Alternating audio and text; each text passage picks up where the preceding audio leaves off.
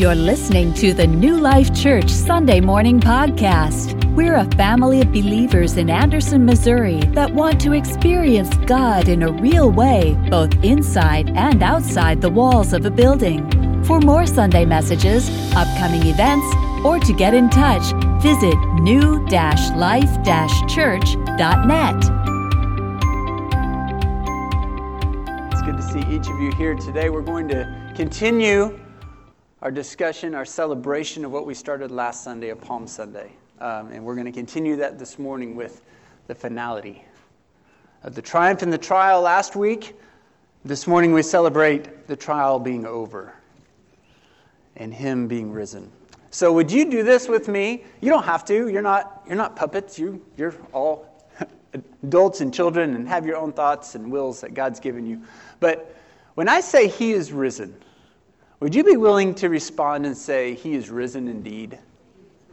So let's try that real quick. So kids especially, this is your part, all right? Kids, I need your help. Mom, Dad may be too shy to do this, but kids, I know you're not. All right? So when I say He is risen, you'll say, He is risen indeed. Okay? So He is risen. He is risen indeed. Fantastic. Fantastic. So last week we did celebrate Palm Sunday together, and we did so extravagantly, I feel like. If you weren't here, you missed out. I'm just sorry. You did. We had great time of worshiping together through song. We had the Word of God. We had communion. We had a baptism. We had a meal. And a celebration it was.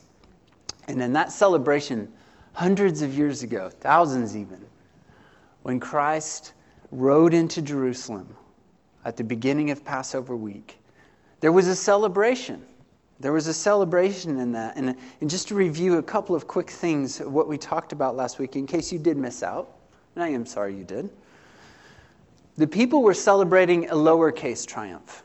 They were celebrating what they thought was the freedom of earthly slavery, of being oppressed by the Roman government for hundreds of years, over 400 years, possibly more.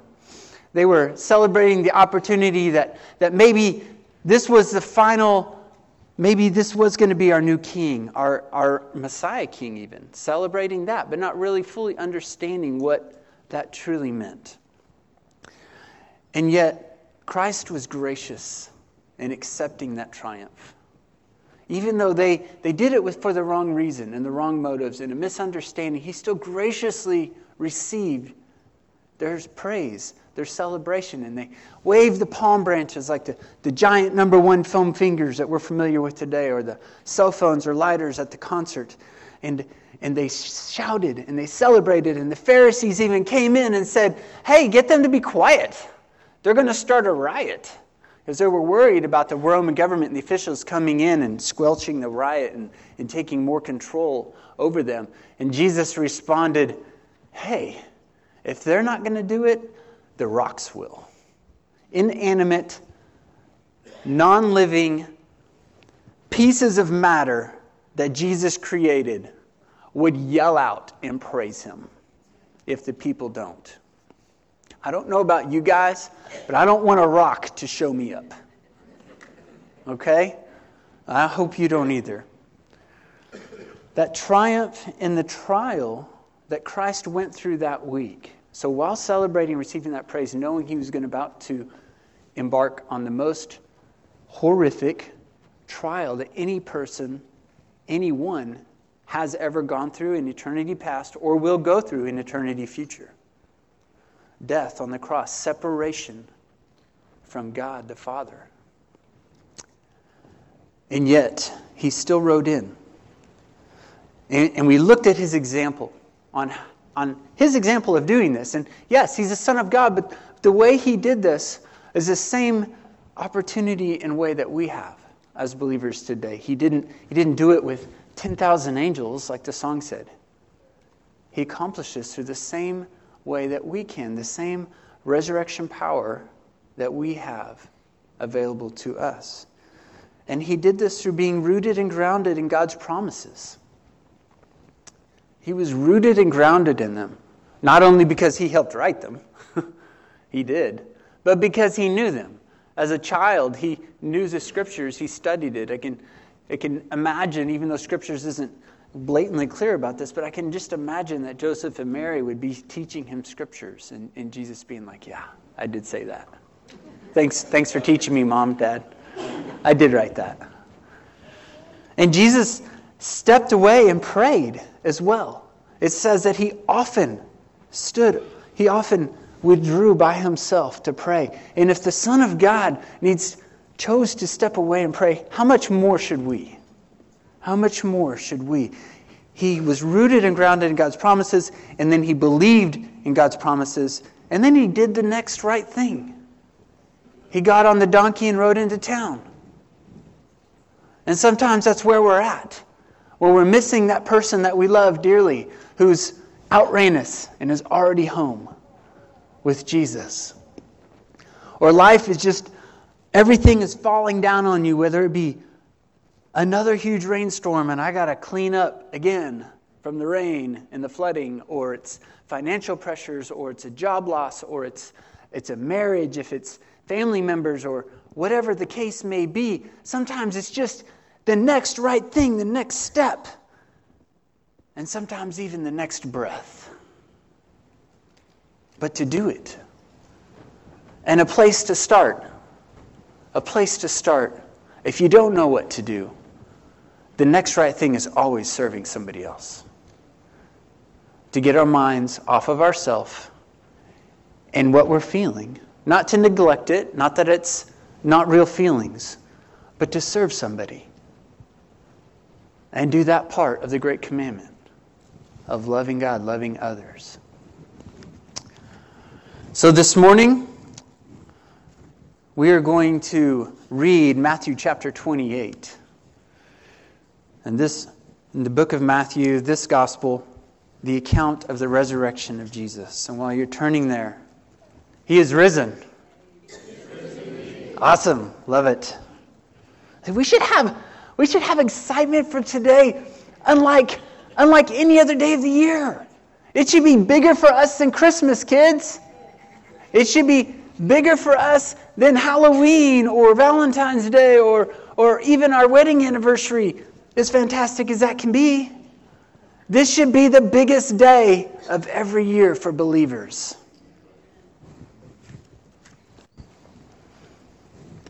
This is off the cuff. This is for free. I was thinking about proposing to my wife, hey, let's do presents on Easter instead of Christmas next year. But I'll probably get vetoed on that. But Matthew 28, verse 1. After the Sabbath, as the first day of the week was dawning, Mary Magdalene and the other Mary went to view the tomb. Pause for a second. Who were the first people to see the empty tomb? Women. Isn't that fantastic? Isn't that fantastic? To the Old Testament, you see where a woman who's also created in God's image and an image bearer, and equally important to man, how mankind had messed that up along the way. And God is here, not only with his resurrection, restoring that by the women being the first ones there and to proclaim the news. I just think that's awesome.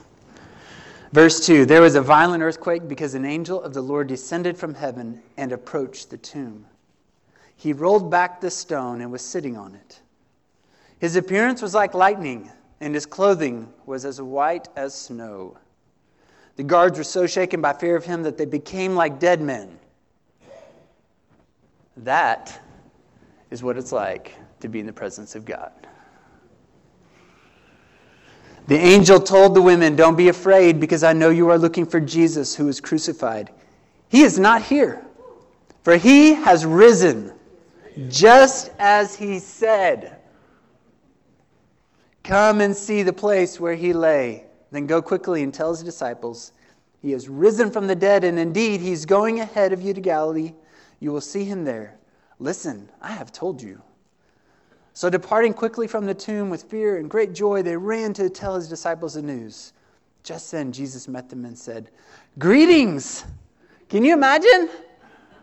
Can you imagine? Here's a guy, they hadn't even fully bought in that he was the Son of God yet. And they're literally in the darkest, most depressed moment of their life. They'd given up everything. They had followed him, walked the road with him, went hungry, slept on rocks, forsake their jobs, their careers, their status in society, and all of a sudden he's dead. Those would have been a long 3 days for these guys, and girls, and ladies. And then he shows up. Greetings. They came up, took hold of his feet, and worshipped him. Talk about a snot fest. I mean, the bottom of his robe would have been covered. I think of these things, I'm sorry. Then Jesus told them, do not be afraid. Go and tell my brothers to leave for Galilee, and they will see me there. Guys, if this passage is true, if Jesus Christ has risen from the dead, he has all authority over life, over death, over sin, over Satan, over you, whether you believe in him wholeheartedly or not, and me. You see, everything that we believe in, and everything that we're doing, what we're doing here this morning, hinges on his resurrection. That is the foundation of it. Because without it, it's for nothing. If he did not truly rise from the dead, then yeah, he was just a great guy that did some cool things. And that was all. But on this day, we celebrate that Jesus Christ accomplished the payment of God's wrath for our sins. You see, why this is such an exciting day for those of us who believe in him, and for those who don't yet, why it should be for you. It is the day that he paid for our sins. You see, one sin keeps us from having a relationship with him. Because God is perfect. And if there is anything he can't be around, his presence cannot be within, it's sin. And our sin, one choice, causes that. All we had to do was be born. I mean, babies are cute most of the time, right? And they're awesome and they're snuggly and cuddly, but they're the most selfish creatures on the planet. Wah, feed me. Wah, I can't sleep. Wah, change my diaper. Wah, me, right? They don't even know what they're doing, and they're the most selfish things on the planet. I think that's why God made them so cute, so we'll keep taking care of them, right? Yeah.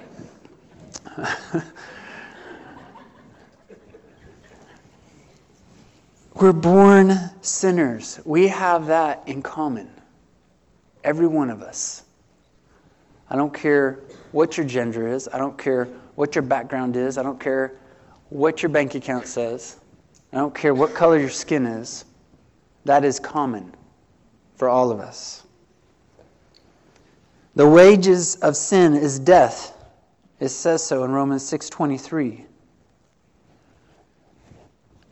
You see, when you go work for somebody, you earn a paycheck. When we sin, what we earn is death. Romans 3:23 tells us that we are all sinners, for all have sinned and fallen short of the glory of God. And there's only one restitution or payment that can be made. It had to be the perfect sacrifice. It had to be God's Son. The death of the perfect, righteous, holy Son of God on a cross.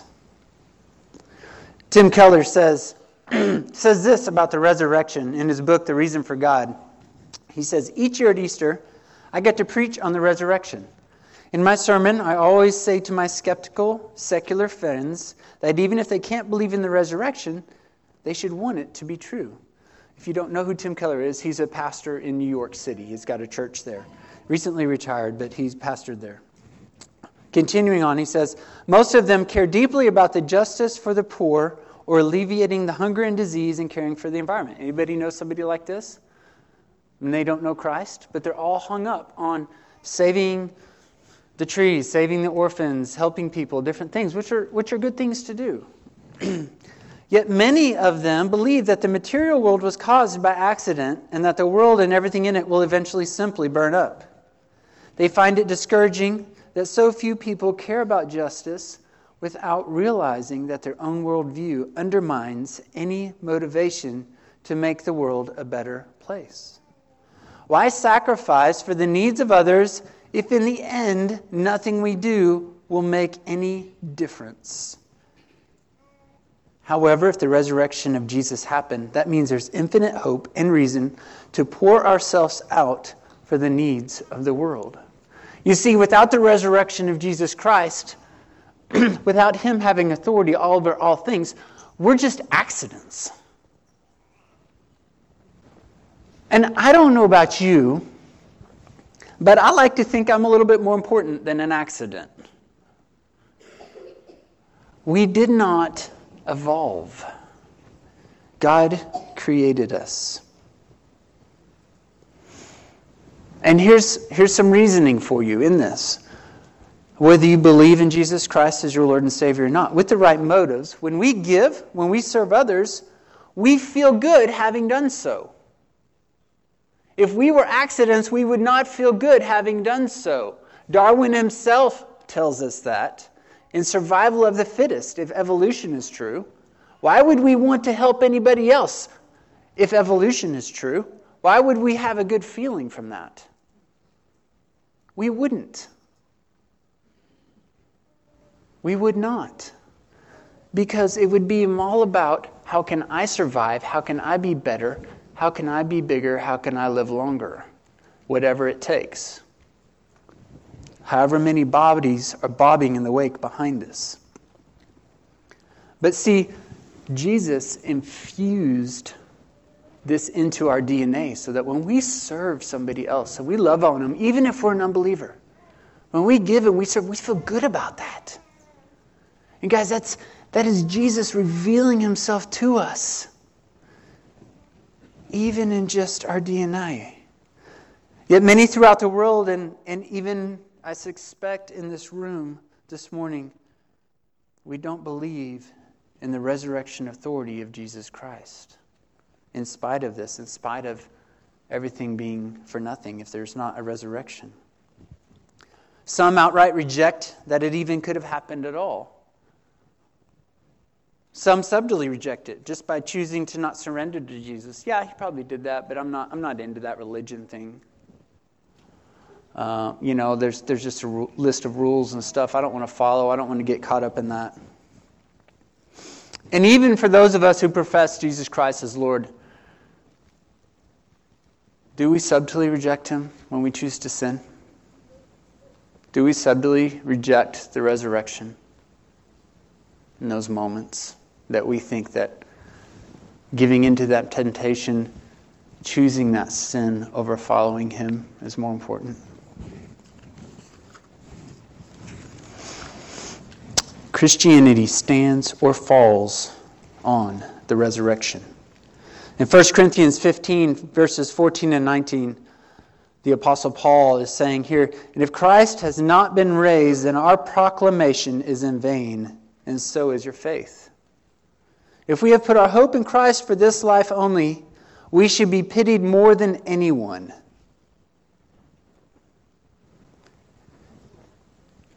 Guys, what's the point if Christ did not rise from the dead? What's the point? How can we go through loss and grief and the trials of life without that hope? I don't know how. Those who don't know Him do it. Having just lost one of my best friends this last week, I don't know how you can go through those things and survive and take the next breath or the next step without the hope of knowing that Jesus Christ makes all things new and all things good, and knowing that my brother is in heaven celebrating and rejoicing. I don't know how you can do that. In verse 20, Paul goes on, "But as it is, Christ has been raised from the dead."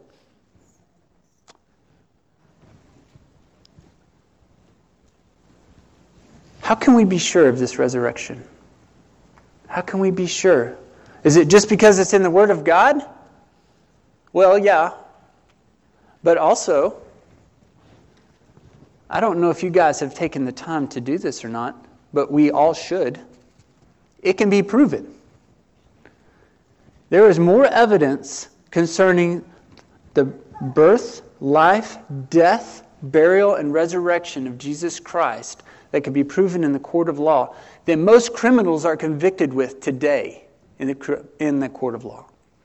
There is more actual, physical, archaeological, secular, and biblical evidence that can prove this. And I don't have time to go into all that today. But a starting place, read The Case for Christ by Lee Strobel. Just came out with a movie even. If you're like, yeah, I don't read books. Watch the movie. Okay? Because here's a guy who was an investigative journalist. And that was his whole job, was investigating criminal cases in the city of Chicago. And he was good. And he was an atheist. And he said, what does this deal with Jesus? What does this deal with the resurrection? What is this all about? Well, I'm going to go about and try to prove this thing. Or prove against it. He went out to originally try to prove against it. Like, there's no way I can believe in this, and I'm going to show everybody else they're wrong and they're idiots. Well, throughout his investigation, he came to the place of what I just said, and I believe wholeheartedly, through my own study and my own research, that there is that evidence to prove that. And it boils down to, how are we going to respond to that evidence? See, if we choose to reject Jesus Christ, the burden of proof to support our rejection lies squarely on our own shoulders. I mean, what are you betting? Yeah, eternity. What are you betting? Is it worth not proving this? We are betting everything. And yet, we will take more time to research what kind of phone we want to buy next. What kind of TV? A house, a car. You name it. We'll spend more time investigating and researching those things for something that we want for ourselves as opposed to what affects us for all eternity.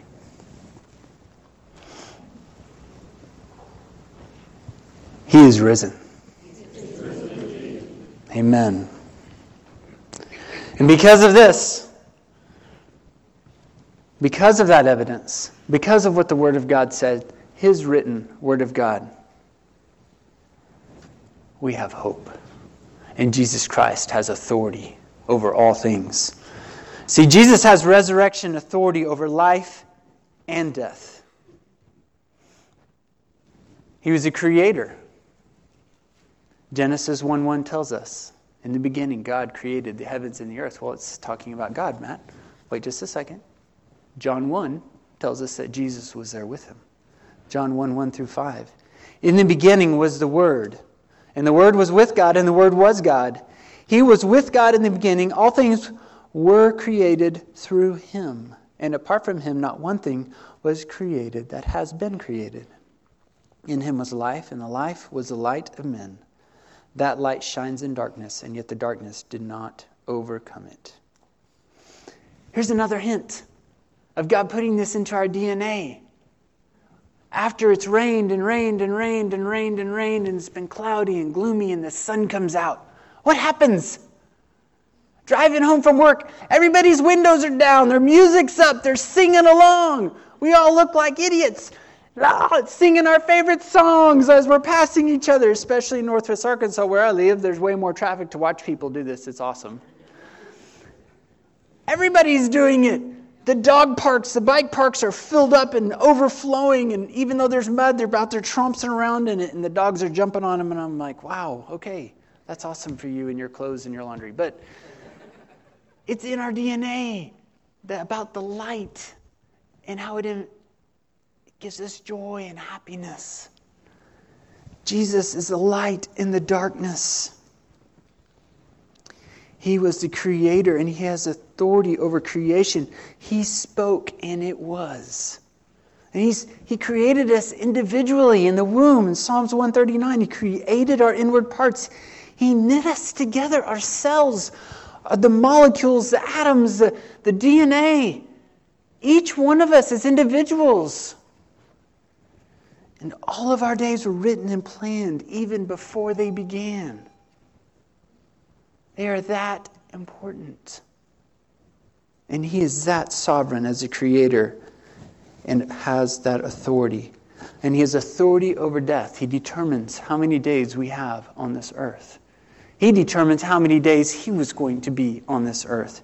In John 10:18, He says, "No one takes it from me, but I lay it down on my own. I have the right to lay it down, and I have the right to take it up again. I have received this command from the Father." We can't do that. Yeah, there are tragic cases where people think they are. And they are tragic. And they're horrific. And please, if that's even entering your mind right now, this isn't in my notes. I just feel like I need to say it. Talk to me. Talk to somebody you know and love. There's a purpose for your life. There is a purpose, and it doesn't mean it's going to be easy. But there is peace, and there is hope. It's not through me, it's through Jesus. And He loves you. And He desires to know you, to have a relationship with you, not to slap a list of rules of do's and don'ts on you. He is risen. Jesus Christ has resurrection authority over sin and Satan. Perhaps like me, or maybe you're there right now, there's been a time in your life where you felt like you were a slave to sin. That there was that one thing that just kept, no matter how hard you tried, no matter what you did, it just kept tripping you up. You just couldn't shake it. You just couldn't get rid of it. But because Jesus Christ paid for those sins on the death, because He rose from the grave, He beat death, He arrested it, as we sang, there is power over that sin. And it's not on us to overcome. It's because He has. And so we need to switch our minds from thinking about, I got to quit doing this, I can't do this, no, I can do it, and switch it to, God has authority and a power over the sin in my life. And He has overcome. And I'm going to focus on Him and who He is and His promises, because He says, I will never leave you, I will never forsake you. He says, I can do all things through Him, because He strengthens me. He says, my old self is gone and dead. I'm made alive and new in Him. And believing in those promises, we can overcome, and focusing on the promises instead of on the not doing the thing. 1 Peter 2:24. He Himself bore our sins in His body on the tree, so that having died to sins, we might live for righteousness. By His wounds you have been healed. He has resurrection authority over life and death. He has resurrection authority over sin and over Satan. He is risen.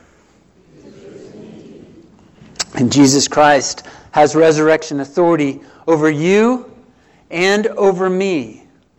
Whether you are in a personal relationship with Him or you are not, He has authority over you. If you think that He doesn't, it's because of His grace and Him allowing you to make your own free will choices. Because He's not going to make robots that are forced to love Him. He's going to give us a choice. So you can't love without also the opportunity to reject. And He's given each of us in His grace and His mercy that choice to make. And yet, He still has sovereign, ultimate authority over each one of us. See, the question is, will we all submit to Jesus Christ as Lord before it's too late or after it's too late? Because we will all submit. Philippians 2:10 through 11 says, so that at the name of Jesus, every knee will bow in heaven and on earth and under the earth, and every tongue will confess that Jesus Christ is Lord, to the glory of God the Father. You see, He made us. He has authority over us, and yet in His grace and love, He gives us a choice to reject Him. And yet He still chooses to save us and bring us back when we blow it. And He gives us chance after chance after chance, infusing it into our DNA of a conscience, of feeling good when we serve other people, of when the sun comes out after a week of clouds and rains, and we feel joy, and we're wondering, why? Why is this? It's because we're not accidents. It's because He loves us, He created us, He had purpose for us.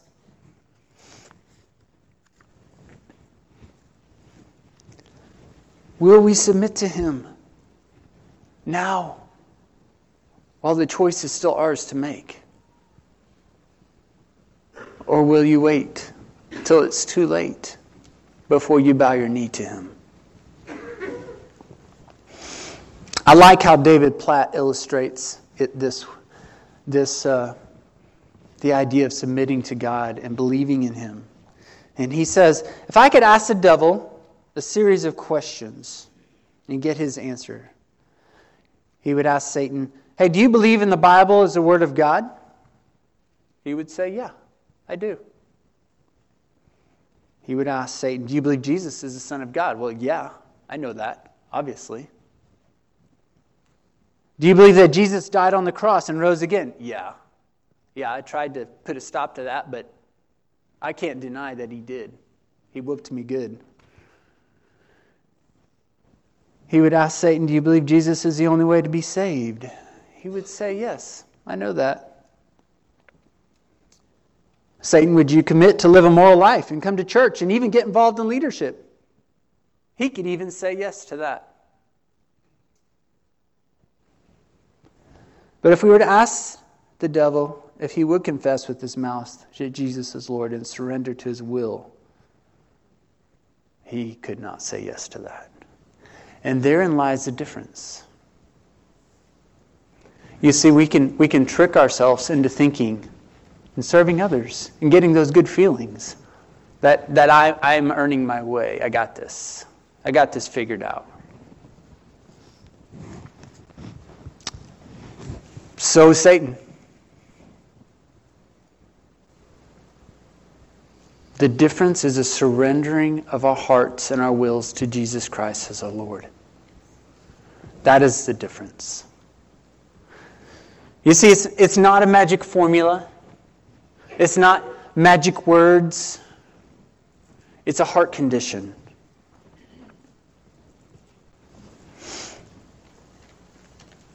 He is risen. How will we respond to that? You see, the real question is not, did Jesus exist? I believe wholeheartedly that can be proven. The real question is not, did Jesus willfully go to the cross to pay for our sins and die and be buried and rise again?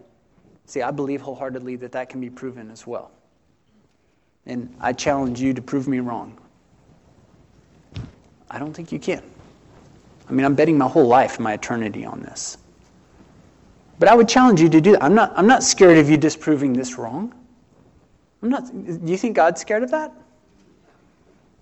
No, He's not. The real question is, what will our heart response be to His resurrection authority? Will we fully surrender to Him? Will we give our lives to Him? Or will we reject Him and live out life without purpose and meaning? Tell me one thing on this earth that will give you long-lasting satisfaction. Yeah, you can go get drunk. How do you feel the next day? Yeah, you wish you hadn't. You weren't still breathing. You can go out and buy that brand new nice car or house or whatever. How do you feel about the first time you got to maintain it? Or pay insurance on it? Or make that first payment? Or somebody at the Walmart parking lot goes, eee.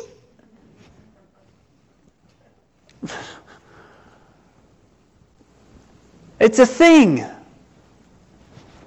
How do you feel when that friend, that spouse, that child, that parent, that whoever hurts you? You're putting your hope in them. Guys, we're going to hurt each other. We're going to try to not, as my kids say. We're going to try to not. But it's going to happen. It's going to happen.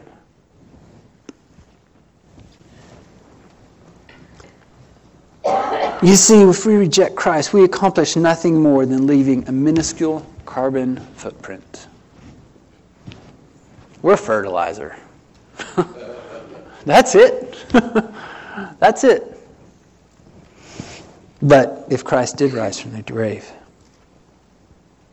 and I believe He did, will we surrender to Him? Will we surrender to Him wholeheartedly? Will we give Him everything?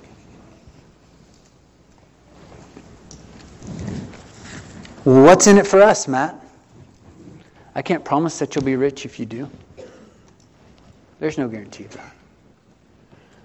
I can't promise your life will go perfect. It won't. So why, Matt? What's in it for me?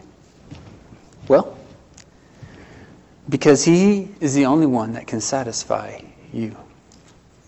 Because He created each of us as He was knitting us together in our mom's wombs and putting our cells together and forming our DNA. He left a blank spot. And that blank spot inside us can only be filled and make us complete. Forget Tommy Maguire, whatever that movie was, Jerry Maguire. Only He can complete us. Only He can complete us. And it's only Him in our lives, us surrendering to Him and serving Him and loving Him, can we feel true satisfaction on earth. And even when things stink, and even when things are hard, and even when your little brother or sister kids is just wearing you out, and mom and dad don't know what's going on inside you, if they could just even in spite of all of that, God knows. And He can still give you peace, and still give you hope, and still give you an anchor to hold on to when storms of life come. And so this morning, as we close our celebration of Jesus Christ being risen from the dead, because He is. Because He is. How will we respond? How will we respond? Will we continue living out a worthless life of no meaning and accomplishing nothing? Or will we surrender to Him and serve Him and love Him where we can only feel and be satisfied? Romans 10:9-13 says, if you confess with your mouth Jesus is Lord and believe in your heart that God raised Him from the dead, you will be saved. One believes with the heart, resulting in righteousness, and one confesses with the mouth, resulting in salvation. For the Scripture says, everyone who believes on Him will not be put to shame. There will be no fools on April Fool's Day who believe in Jesus Christ as their Lord and Savior. The fool is on April. The joke's on death. The joke's on sin today.